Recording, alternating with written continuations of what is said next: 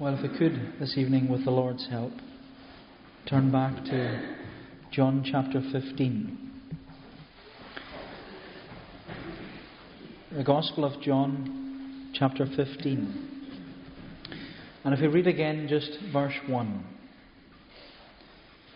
I am the true vine, and my Father is the husbandman.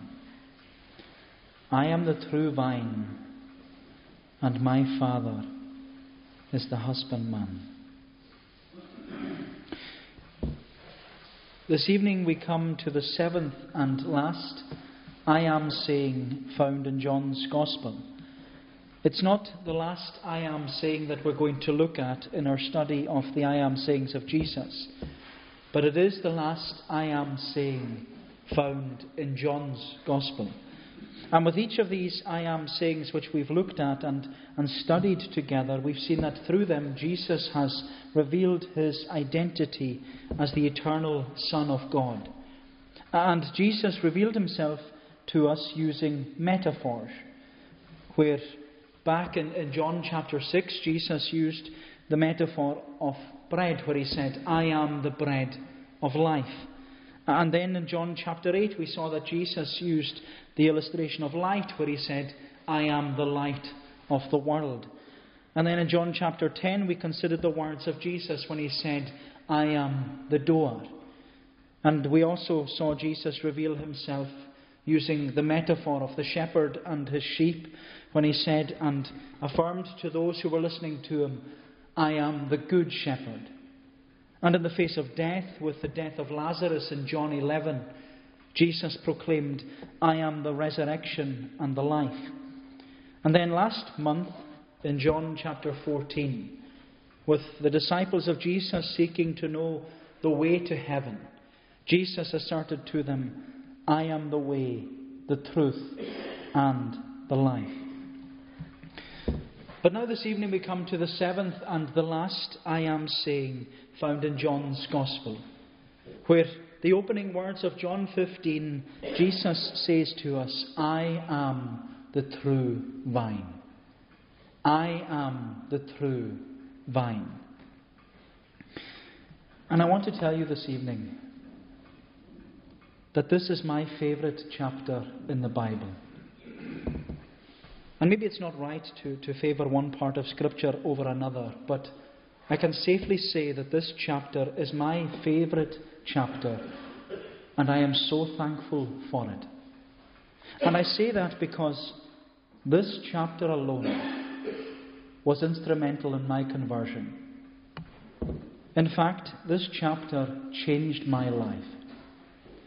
This chapter brought me out of the darkness that I was in and brought me into the light of the gospel of saving grace. This chapter and the precious words contained within this chapter, they showed me only about 10 years ago. These words showed me, as it says in verse 13, greater love hath no man than this, that a man lay down his life for his friends. You are my friends, if you do whatsoever I command you. Greater love hath no man than this. And there is no one who has a greater love for sinners than this Jesus. There is no one who loves sinners more than Jesus. And he loves sinners so much, he says, that he laid down his life for them. He was willing to die our death. He was willing to stand condemned in our place. He was willing because he is so loving. And my friend, in laying down his life for sinners, Jesus calls us to respond. He calls us, he says again and again, abide in him. But the reason I tell you all this is not so that I can stand in a pulpit and talk about myself. That's not my desire. But I tell you so that you will know that God's Word really does change people. And it really does transform people's lives. And I tell you this hoping and praying that the Lord will transform your life and bring you to see your need of a Saviour. and that you will take God at His word, and that you will earnestly seek the Lord in order to be saved. Because I want you to be saved. I want you to be saved. Above all else, I want you to be saved. And if you take anything away with you this evening, if you take just one thing from this service, I want you to take verse 13. Greater love hath no man than this, that a man lay down his life for his friends. Because that, my friend, is the beauty and the wonder of our gospel. Greater love hath no man than this, that a man lay down his life for his friends. You are my friends, if you do whatsoever I command you. And the command is to seek the Lord with your whole heart. Because when you do, God will forgive you and God will save you. That's what I came to discover. And that's what I hope you will discover too. That's what I hope you will discover too. But in this last I am saying in John's Gospel, Jesus is describing himself for us as a vine, a grapevine. And when we follow the illustration which Jesus gives to us, he's describing to us what a Christian is. And that's the question I'd like us to ask tonight. What is a Christian? What is a Christian? Because in this passage, I believe that Jesus is teaching us three things about what a Christian is. And what I believe Jesus is teaching us here is that a Christian is connected, a Christian is cultivated, and a Christian is committed. A Christian is connected, a Christian is cultivated, and a Christian is committed. So first of all, what is a Christian? And Jesus says, a Christian is connected. A Christian is connected.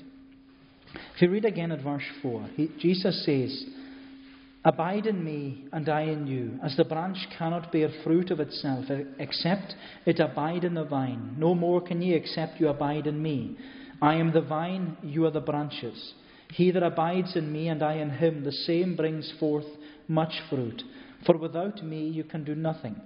If a man abide not in me, he is cast forth as a branch, and is withered, and men gather them and cast them into the fire, and they are burned.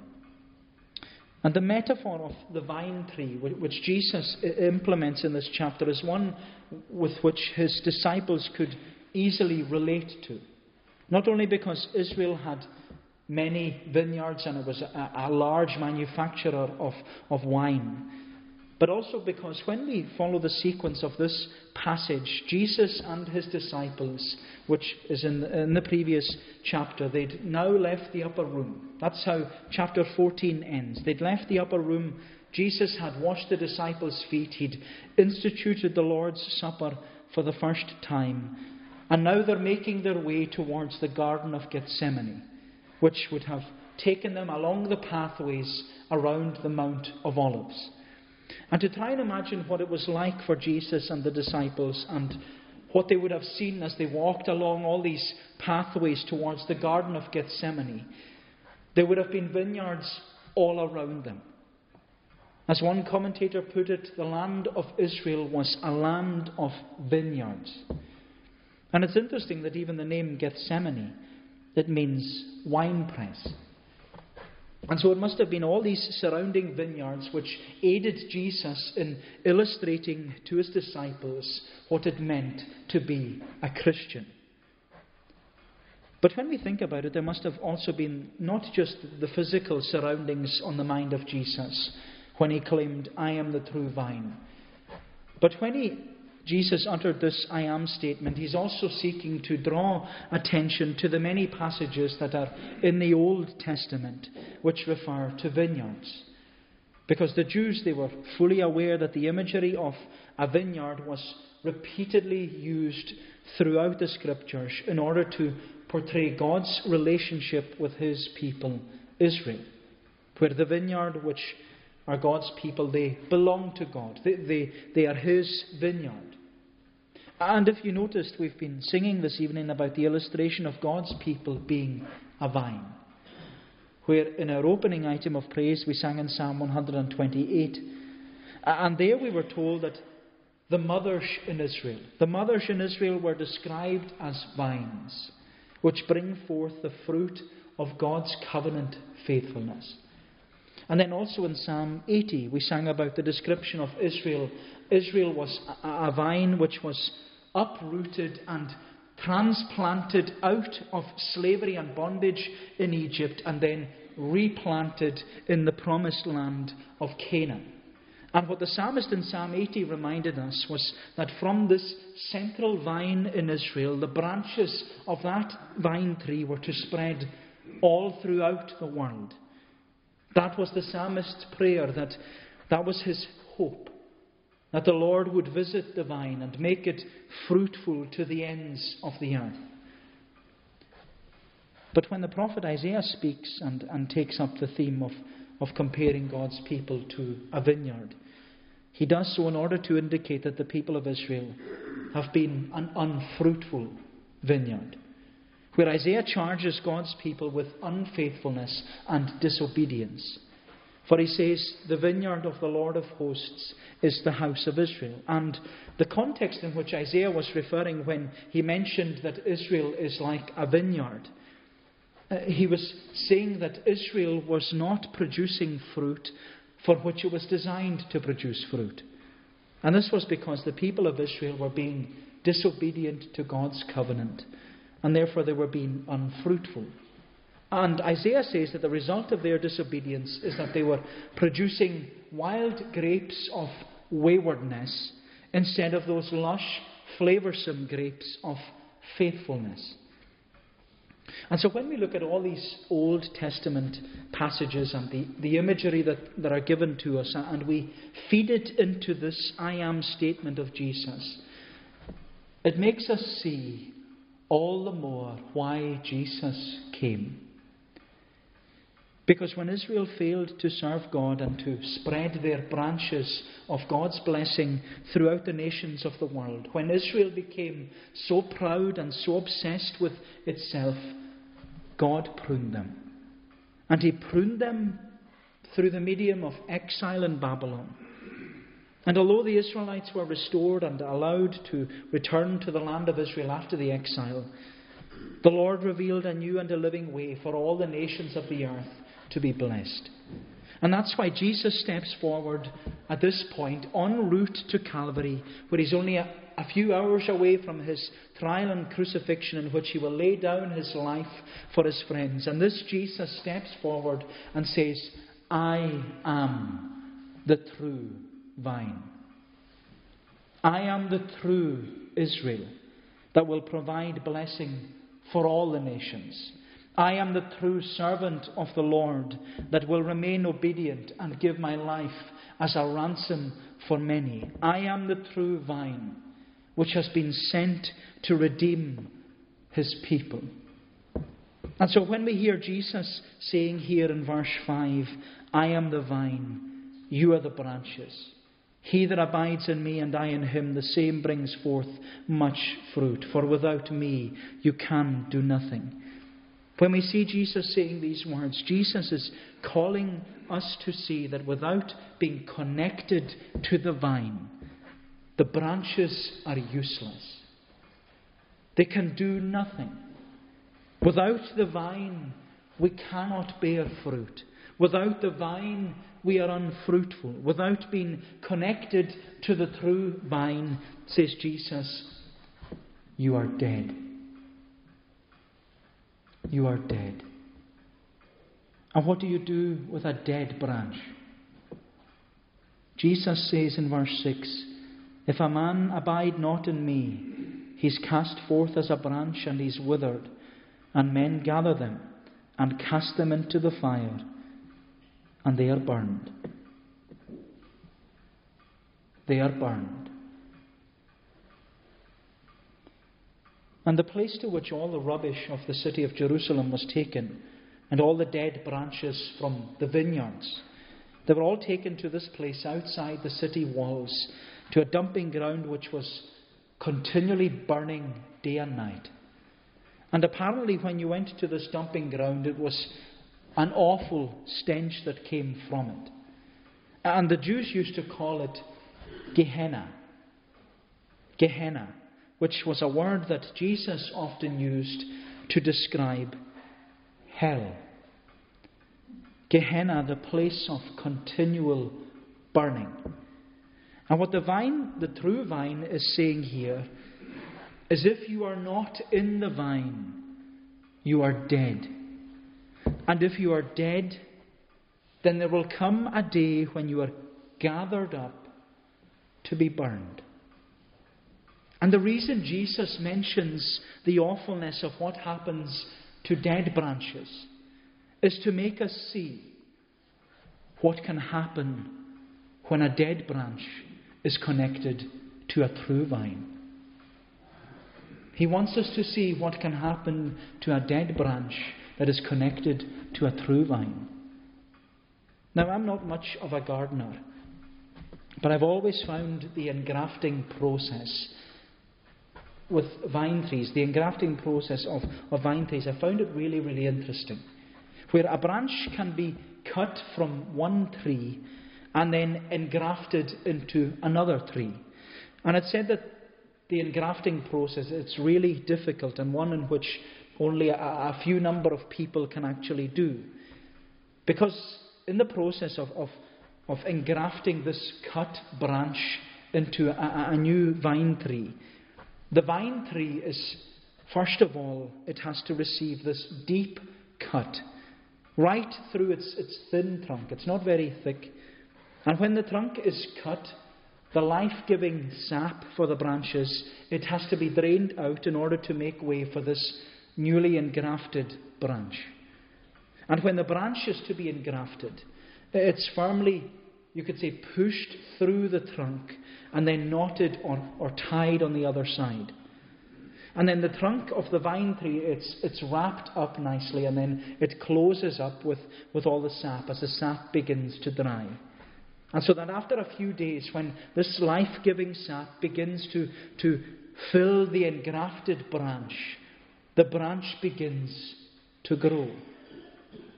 And you know, my friend, that's a beautiful picture of what happens when someone becomes a Christian. Because when someone becomes a Christian, they're like a branch that is cut from the tree of Adam, where they're born as a branch in Adam, connected to a root with nothing but sin and death and unfruitfulness. But when someone is cut from the tree of Adam, they are engrafted into the tree of Christ, where Christ is wounded by a deep cut in order to grant that life-giving sap to this engrafted branch. And once that engrafted branch is united to the true vine of Christ, there is new life and there is fruitfulness. And my friend, that's what this true vine is in the business of doing. He's in the business of giving new life to dead branches. He's in the business of giving new life to dead branches. And what Jesus is telling us is that there is only true life when we are connected to the true vine. There is only true life when we are in union with the true vine. Whereas branches, we need to be united to Jesus Christ by faith. And in doing so, we will draw all our nourishment and our nutrition from our root, Jesus Christ. And so when we ask, what is a Christian? A Christian is connected. A Christian is united to Jesus Christ by faith. A Christian is in union with Christ. And a union, as we know, with a marriage, when two people become one. That's what happens when someone is in union with Christ. They and all the other Christians, they are one in Christ. What is a Christian? A Christian is connected. But secondly, we see that a Christian is cultivated. A Christian is cultivated. If we read again at verse 1, Jesus says, I am the true vine, and my Father is the husbandman. Every branch in me that bears not fruit, he takes away. And every branch that bears fruit, he purges it, that it may bring forth more fruit. So once a branch has been engrafted into the true vine and is being nurtured from the true vine, Jesus shows us here that that branch now needs to be cultivated. In other words, it needs work. Because as any good gardener knows, a beautiful garden doesn't just appear from nowhere. Instead, in order to produce a beautiful garden, it needs a lot of attention and a lot of work, a lot of labour, where the plants and the land need to be developed and nurtured and enriched in order to produce more and more fruit. But Jesus makes it clear to us here that cultivation cannot take place unless we are first of all connected to the vine. Christians cannot be developed and enriched unless they are truly united to the vine. And the language which Jesus is repeatedly using in this passage is the language of possession or belonging, where the branches, those who are Christians, because they've now been engrafted into the vine, they are part of the vine tree. They belong to the vine tree. They are possessed by the vine. They're in union with the vine. And just as the sap in the vine nurtures and sustains the branches and the grapes, so too this union with Jesus Christ. For the Christian, it's key to their spiritual growth and their vitality and their development. But for all that to happen, every branch must be in the vine. And what you will have probably noticed as we read this passage is how many times the word that Jesus uses, how many times the word Jesus uses is the word in. He uses the word in again and again. He says, every branch in me, abide in me. If you abide in me, my words will abide in you. Abide in my love. And although it's only a small word which is repeatedly used here, it's a significant word because it explains the union which a Christian has with Jesus Christ. And that's something which the Apostle Paul often picks up on in his letters. Because when you read Paul's letters, you'll often find Paul always using the phrase, in Christ. In Christ. And just to name a few, Paul says in Romans 8, there is therefore now no condemnation to those who are in Christ Jesus. If we are a new creature in Christ, the old has passed away, all has become new. We are His workmanship, created in Christ Jesus. And also what Paul says is, which is very applicable to the vine imagery, Paul says that we are all one in Christ Jesus. And so the Christian is someone who is in Christ. They are united to Jesus Christ by faith. And that's the wonder of salvation. That when someone is in union with Jesus Christ, they are loved, they are nurtured, they are fed, they are cared for, and they are protected. That's the beauty of salvation in Jesus Christ. And you know, it makes me wonder why anyone wouldn't want to be a Christian. Why wouldn't you want to be a Christian if that's what's offered to you? Why would you rather remain a dead branch than a fruitful branch? Why would you rather remain disconnected and uncultivated than one which is kept and cared for and granted eternal life by the vine dresser? And that's what Jesus shows us here. It's the vine dresser, the husbandman. He's the one who does all the work. Where the branches which have been engrafted into the vine, it's the vine dresser which looks after both the vine and all the branches. Where the branches which have been engrafted, He's looking after them. He's looking after both the vine and the branches, because what Jesus is showing us is that when a branch is engrafted into the vine, there's not only union with Him, but there's also union with His Father. Where we enter into this relationship with the Father. We're made sons and daughters of the Father. And as Christians, we're not only united to Christ, but we're made children of our heavenly Father. Behold what manner of love the Father hath bestowed upon us, says John, that we should be called the sons and the daughters of God. And what Jesus wants us to be absolutely clear on is that it's because of His love that the Father tends to the branches which have been engrafted into the true vine. It's because of His love that the vine dresser works in our lives in order to bring us on and develop us and cultivate us so that we will bear more fruit. But Jesus tells us here in verse 2 that there are two types of branch which His Father, the vine dresser, works on. For the vine dresser tends to the branches that do not bear fruit, and He tends to the branches which do bear fruit. And what Jesus wants us to see is that the Father's care and concern, He wants us to see the Father's care and concern in both cases. Because He says, every branch in me that bears not fruit, He takes away. And every branch that bears fruit, He purges it, He prunes it, that it may bring forth more fruit. So there are two types of branch which the vine dresser works on. And Jesus tells us that the first type of branch which doesn't bear fruit, the vine dresser takes it away. Now the phrase used here, the phrase takes it away, it's caused a lot of problems because this statement, takes it away, it's usually applied to verse 6 where Jesus says, if a man abides not in me, he is cast forth as a branch and is withered, and men gather them and cast them into the fire, and they are burned. And so the conclusion which many people come to is that if we are unfruitful Christians, if we commit our life to Christ and we are unfaithful and we don't produce fruit, and then we're of no use to God, we'll be cut off from the true vine and cast into hell. And many people think that an unfruitful branch equates to a dead branch which needs to be burned.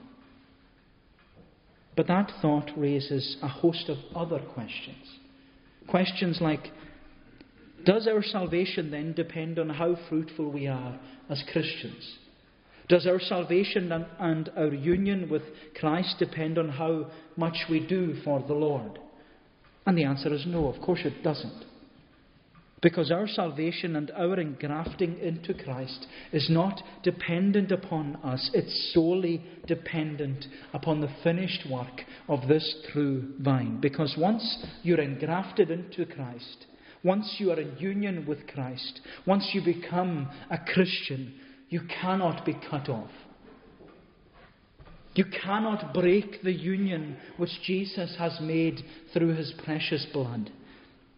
Because that union, that connection with Jesus Christ, it's an inseparable union. It's an intimate union that cannot and will not be broken. And so if the branch that doesn't bear fruit cannot be removed from the vine, what happens to it then? Well, the phrase takes it away doesn't necessarily mean removing the branch and throwing it away. I don't think that's what's intended here, because the phrase takes it away can also be translated as takes it up, in the sense of lifting it up and looking after it. And when we understand it in that sense, the image which we're given of the vine dresser isn't one of disappointment with the branch, where it's cut off and thrown away. But the image of the vine dresser is an image of tender care and concern for the branch, which ought to be bearing fruit, but isn't. And I believe that Jesus is showing us the care which the Father has towards those branches which are not at their best. And instead of thinking that the vine dresser seeks to get rid of these branches, Jesus says that the vine dresser seeks to lift up these branches in order that they will bear fruit. And you know, there are many branches, many Christians which can become stunted in their fruitfulness. And they're stunted because they've been knocked by their faith.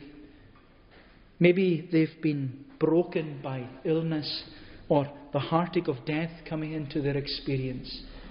Or even they grow cold in their walk with the Lord and they lose sight of the importance of the true vine. There are many possible reasons as to why a branch may stop bearing fruit. But the wonder of this vine dresser is that he doesn't come on with this heavy hand to tear the weak branch apart. He comes with this tender, loving hand to lift us up, so that we will be strengthened and nourished and reminded of the true vine. But Jesus not only speaks about the branch that doesn't bear fruit, he also mentions what happens to the branch that does bear fruit. And Jesus says that the branch which does bear fruit, the vine dresser prunes it so that it may bear more fruit. And what we're often tempted to think is that this type of branch is in a far better condition than the other branch which isn't bearing any fruit. But that's, again, not necessarily the case. Because as we saw with the people of Israel in the Old Testament, Isaiah pointed out that the vine of Israel needed to be pruned and cut back, not cut off, but cut back. And Isaiah says that the reason for this was that their disobedience. Because in their disobedience, the people of Israel were producing wild grapes of waywardness instead of the lush, flavoursome grapes of faithfulness. And so what we see is that bearing fruit is not always positive. Because for the people of Israel, their pruning wasn't a joyous experience. It was a painful experience, where they were exiled into a foreign land in order to learn their lesson. And therefore, we're not to be tempted into thinking that everything is rosy for a branch which bears a lot of fruit. Far from it. Because the Christian life isn't about how much fruit you produce. For the fruit may be wild grapes of waywardness and disobedience. Therefore, I think that we ought to see that the Christian life isn't so much about fruitfulness, but rather faithfulness.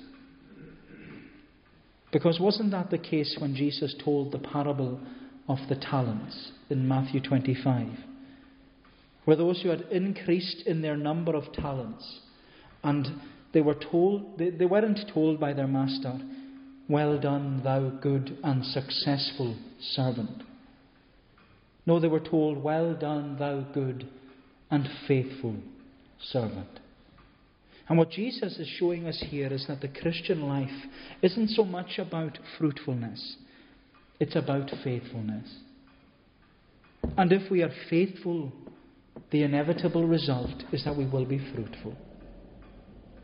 But if we are unfaithful, the fatherly vine dresser will prune us. He won't cut us off, but he will cut us back. And pruning, in whatever form it may come, it isn't a joyous experience, it's a painful experience. And the pruning of the Lord, it can come in many different ways in order for us to respond in faithfulness to the Lord. And sometimes the Lord will do drastic things in our lives in order for us to listen up and pay attention. And that's what Paul sought to remind the Lord's people in the letter to the Hebrews, where the Hebrew Christians, they were being pruned by the Lord through persecution. But Paul sought to encourage them by saying in Hebrews 12, he said, "My son, do not despise the chastening of the Lord, and don't be discouraged when you are rebuked by him, for the Lord loves those whom he chastens." Now, no chastening, he says, seems to be joyful for the present, but painful. Nevertheless, afterwards it yields the peaceable fruit of righteousness to those who have been trained by it. My friend, a Christian is pruned in order to be taught. A Christian is cut back in order to grow and develop further. A Christian is cultivated in order to bring glory to God. For as Jesus says in verse 8, herein is my Father glorified, that you bear much fruit, so shall you be my disciples. A Christian is cultivated because it's all part of the love and care of the fatherly vine dresser.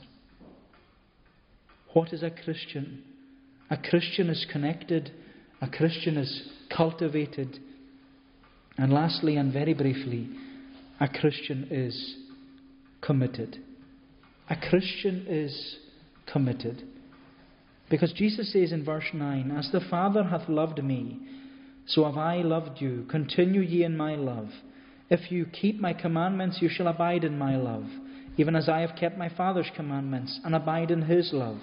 These things I have spoken unto you, that my joy might remain in you, that your joy might be full. And this claim to be the true vine, Jesus has shown us that a Christian is in union with Christ by faith. But their union doesn't imply perfection. Rather, it shows us that there is a lot of work still to be done. And what Jesus says here is that in order for that work to be carried out, we need to be committed. We need to be committed. And the commitment which is required from us is something which Jesus has repeatedly mentioned throughout these verses. Because Jesus not only told us that our connection is in him, but he has explained that our commitment must be to him. Jesus has repeatedly used the word abide in this passage. In fact, the word abide appears 9 times in this chapter. And John, more than any other writer in the Bible, uses this word, abide. Where John repeatedly uses it in his Gospel and in his letters. But in this passage we see that Jesus frequently uses the phrase abide. Where he says, abide in me and I in you. He says in verse 4, abide in me and I in you, as the branch cannot bear fruit of itself except it abide in the vine. No more can you except you abide in me. I am the vine, you are the branches. He that abides in me and I in him, the same brings forth much fruit. For without me you can do nothing. If a man abide not in me, he is cast forth as a branch and is withered, and men gather them and cast them into the fire, and they are burned. If you abide in me and my words abide in you, you shall ask what you will, and it will be done unto you. Abide, abide, abide, abide. And the emphasis of Jesus comes out so clearly for us. A Christian is someone who abides in Christ. But what does it mean to abide in Christ? How do we abide in Christ? And you know, I was asking that same question 10 years ago. How do you abide in Christ? What does it mean to abide in Christ? Because you'll remember that I mentioned earlier that this passage was instrumental in my conversion. But when I first read these words, never having read them before, never knowing that they existed, when I first read them, I was confronted with the challenge of Jesus. Abide in me. Abide in me. But when I read this passage, I wasn't too sure what the word abide actually meant. So I looked it up in the dictionary, and the dictionary definition of the word abide was remain faithful to. Remain faithful to. And when I understood that what the word abide meant, I went back and read this passage again. And I replaced the word abide, which is repeated 9 times, I replaced it with the words, remain faithful to. And when I did that, I discovered that Jesus was repeatedly saying to me and to you, remain faithful to me, and I will remain faithful to you. Remain faithful to me, and I will remain faithful to you. And my friend, that's the promise of the true vine. That's the promise of the true vine. That's the promise and the assurance which Jesus gives to us. If we remain faithful to Him, He'll remain faithful to us. And you know, this true vine, He was faithful all the way to Calvary. He was faithful to the will of His Father. He was faithful to His people. He was faithful to His promises. He was faithful unto death, even the death of a cross. Why? Why? Why was He faithful? Greater love has no man than this, that a man lay down his life for his friends. You are my friends if you do whatsoever I command you. And the commandment is a call to commitment. Whereas Christians, we are being called to be more faithful and more diligent, not half-hearted in our Christianity, but committed. Committed Christians that make every effort to bring glory to their Heavenly Father by being committed in our Christian witness, committed in our workplace, committed in our church attendance, committed in the prayer meeting, committed in learning more and more about Jesus, committed to loving one another, committed to following this faithful vine, Jesus Christ, because He was certainly committed to us. And the wonder of our salvation is that He is still committed to us. My friend, He gave His all. The least we can do is be committed to Him. The least we can do is abide in Him. The least we can do is remain faithful to Him.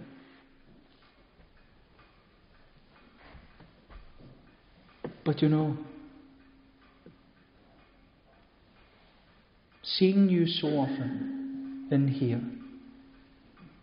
and you not committing to the Lord, sometimes I wonder if it's the fear of commitment. The fear of commitment that holds you back from becoming a Christian. Where the fear of commitment and the thought of committing your life to Jesus Christ is what keeps you back. Maybe because you worry that you might not remain committed. You worry what other people will say if you start following the Lord. Or you worry that, well, it won't last. But the promise, and I tell you from my own experience, the promise is true. It's true. Abide in me, and I in you. Abide in me, and I in you. That promise, it's true. It's true. What is a Christian? A Christian is connected. A Christian is cultivated. A Christian is committed. A Christian is committed. And my friend, is it not about time? Is it not about time that you committed your life to this true vine? Is it not about time that you committed your life to Jesus Christ? What's holding you back? What's holding you back? A Christian is committed. May the Lord bless these thoughts to us. Let us pray. O Lord, our gracious God, we do give thanks to Thee that the Word of God is the power of God unto salvation to them that believe. And, O Lord, that we would truly believe Thy Word and take Thee at Thy Word, to know that Thou art one who calls us to abide in Thee, and Thou art one who promises that Thou wilt abide in us. Help us to see that greater love has no man than this, that a man lay down his life for his friends, that you are my friends if you do whatsoever I command you. O Lord, help us to commit ourselves to Thee, not to look to man, not to worry about what other people think, but to see Jesus and to see how good He has been to us, how faithful He has been throughout our life, that we might commit ourselves to Him for time and for eternity. Bless us then, we pray. Keep us and go before us for Jesus' sake. Amen.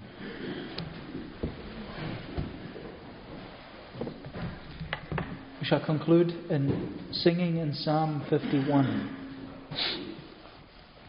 Psalm 51 in the Scottish Psalter.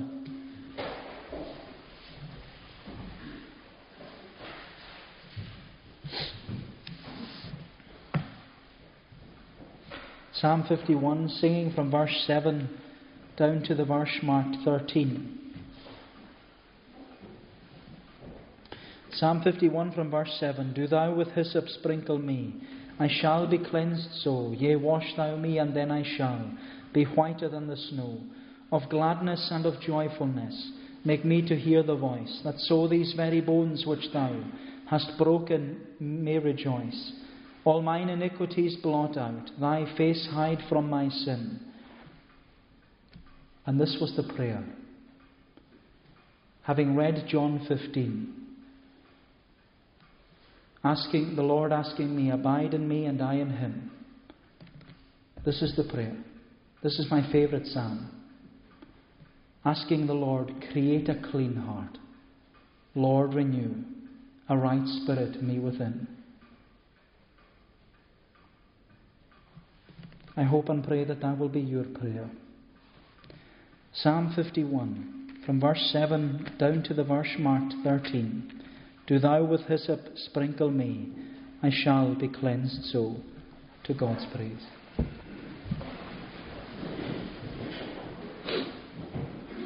Do thou with hyssop sprinkle me, I shall be cleansed so.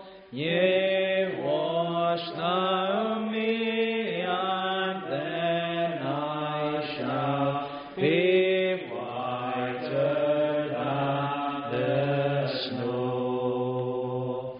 Of gladness and of joyfulness make me to hear the voice, that so the very bone which thou hast broken may rejoice. All mine iniquities blot out, thy face hide from my sin. Create a clean heart, Lord, renew a right spirit me within. Cast me not from thy sight, nor take thy Holy Spirit away. Restore me thy salvation's joy, with thy free spirit me stay. Then will I teach thy wisdom to those that transgressors be, and those that sinners are shall then be turned unto thee. The grace of the Lord Jesus Christ, the love of God the Father, and the fellowship of the Holy Spirit be with you all, now and forevermore. Amen.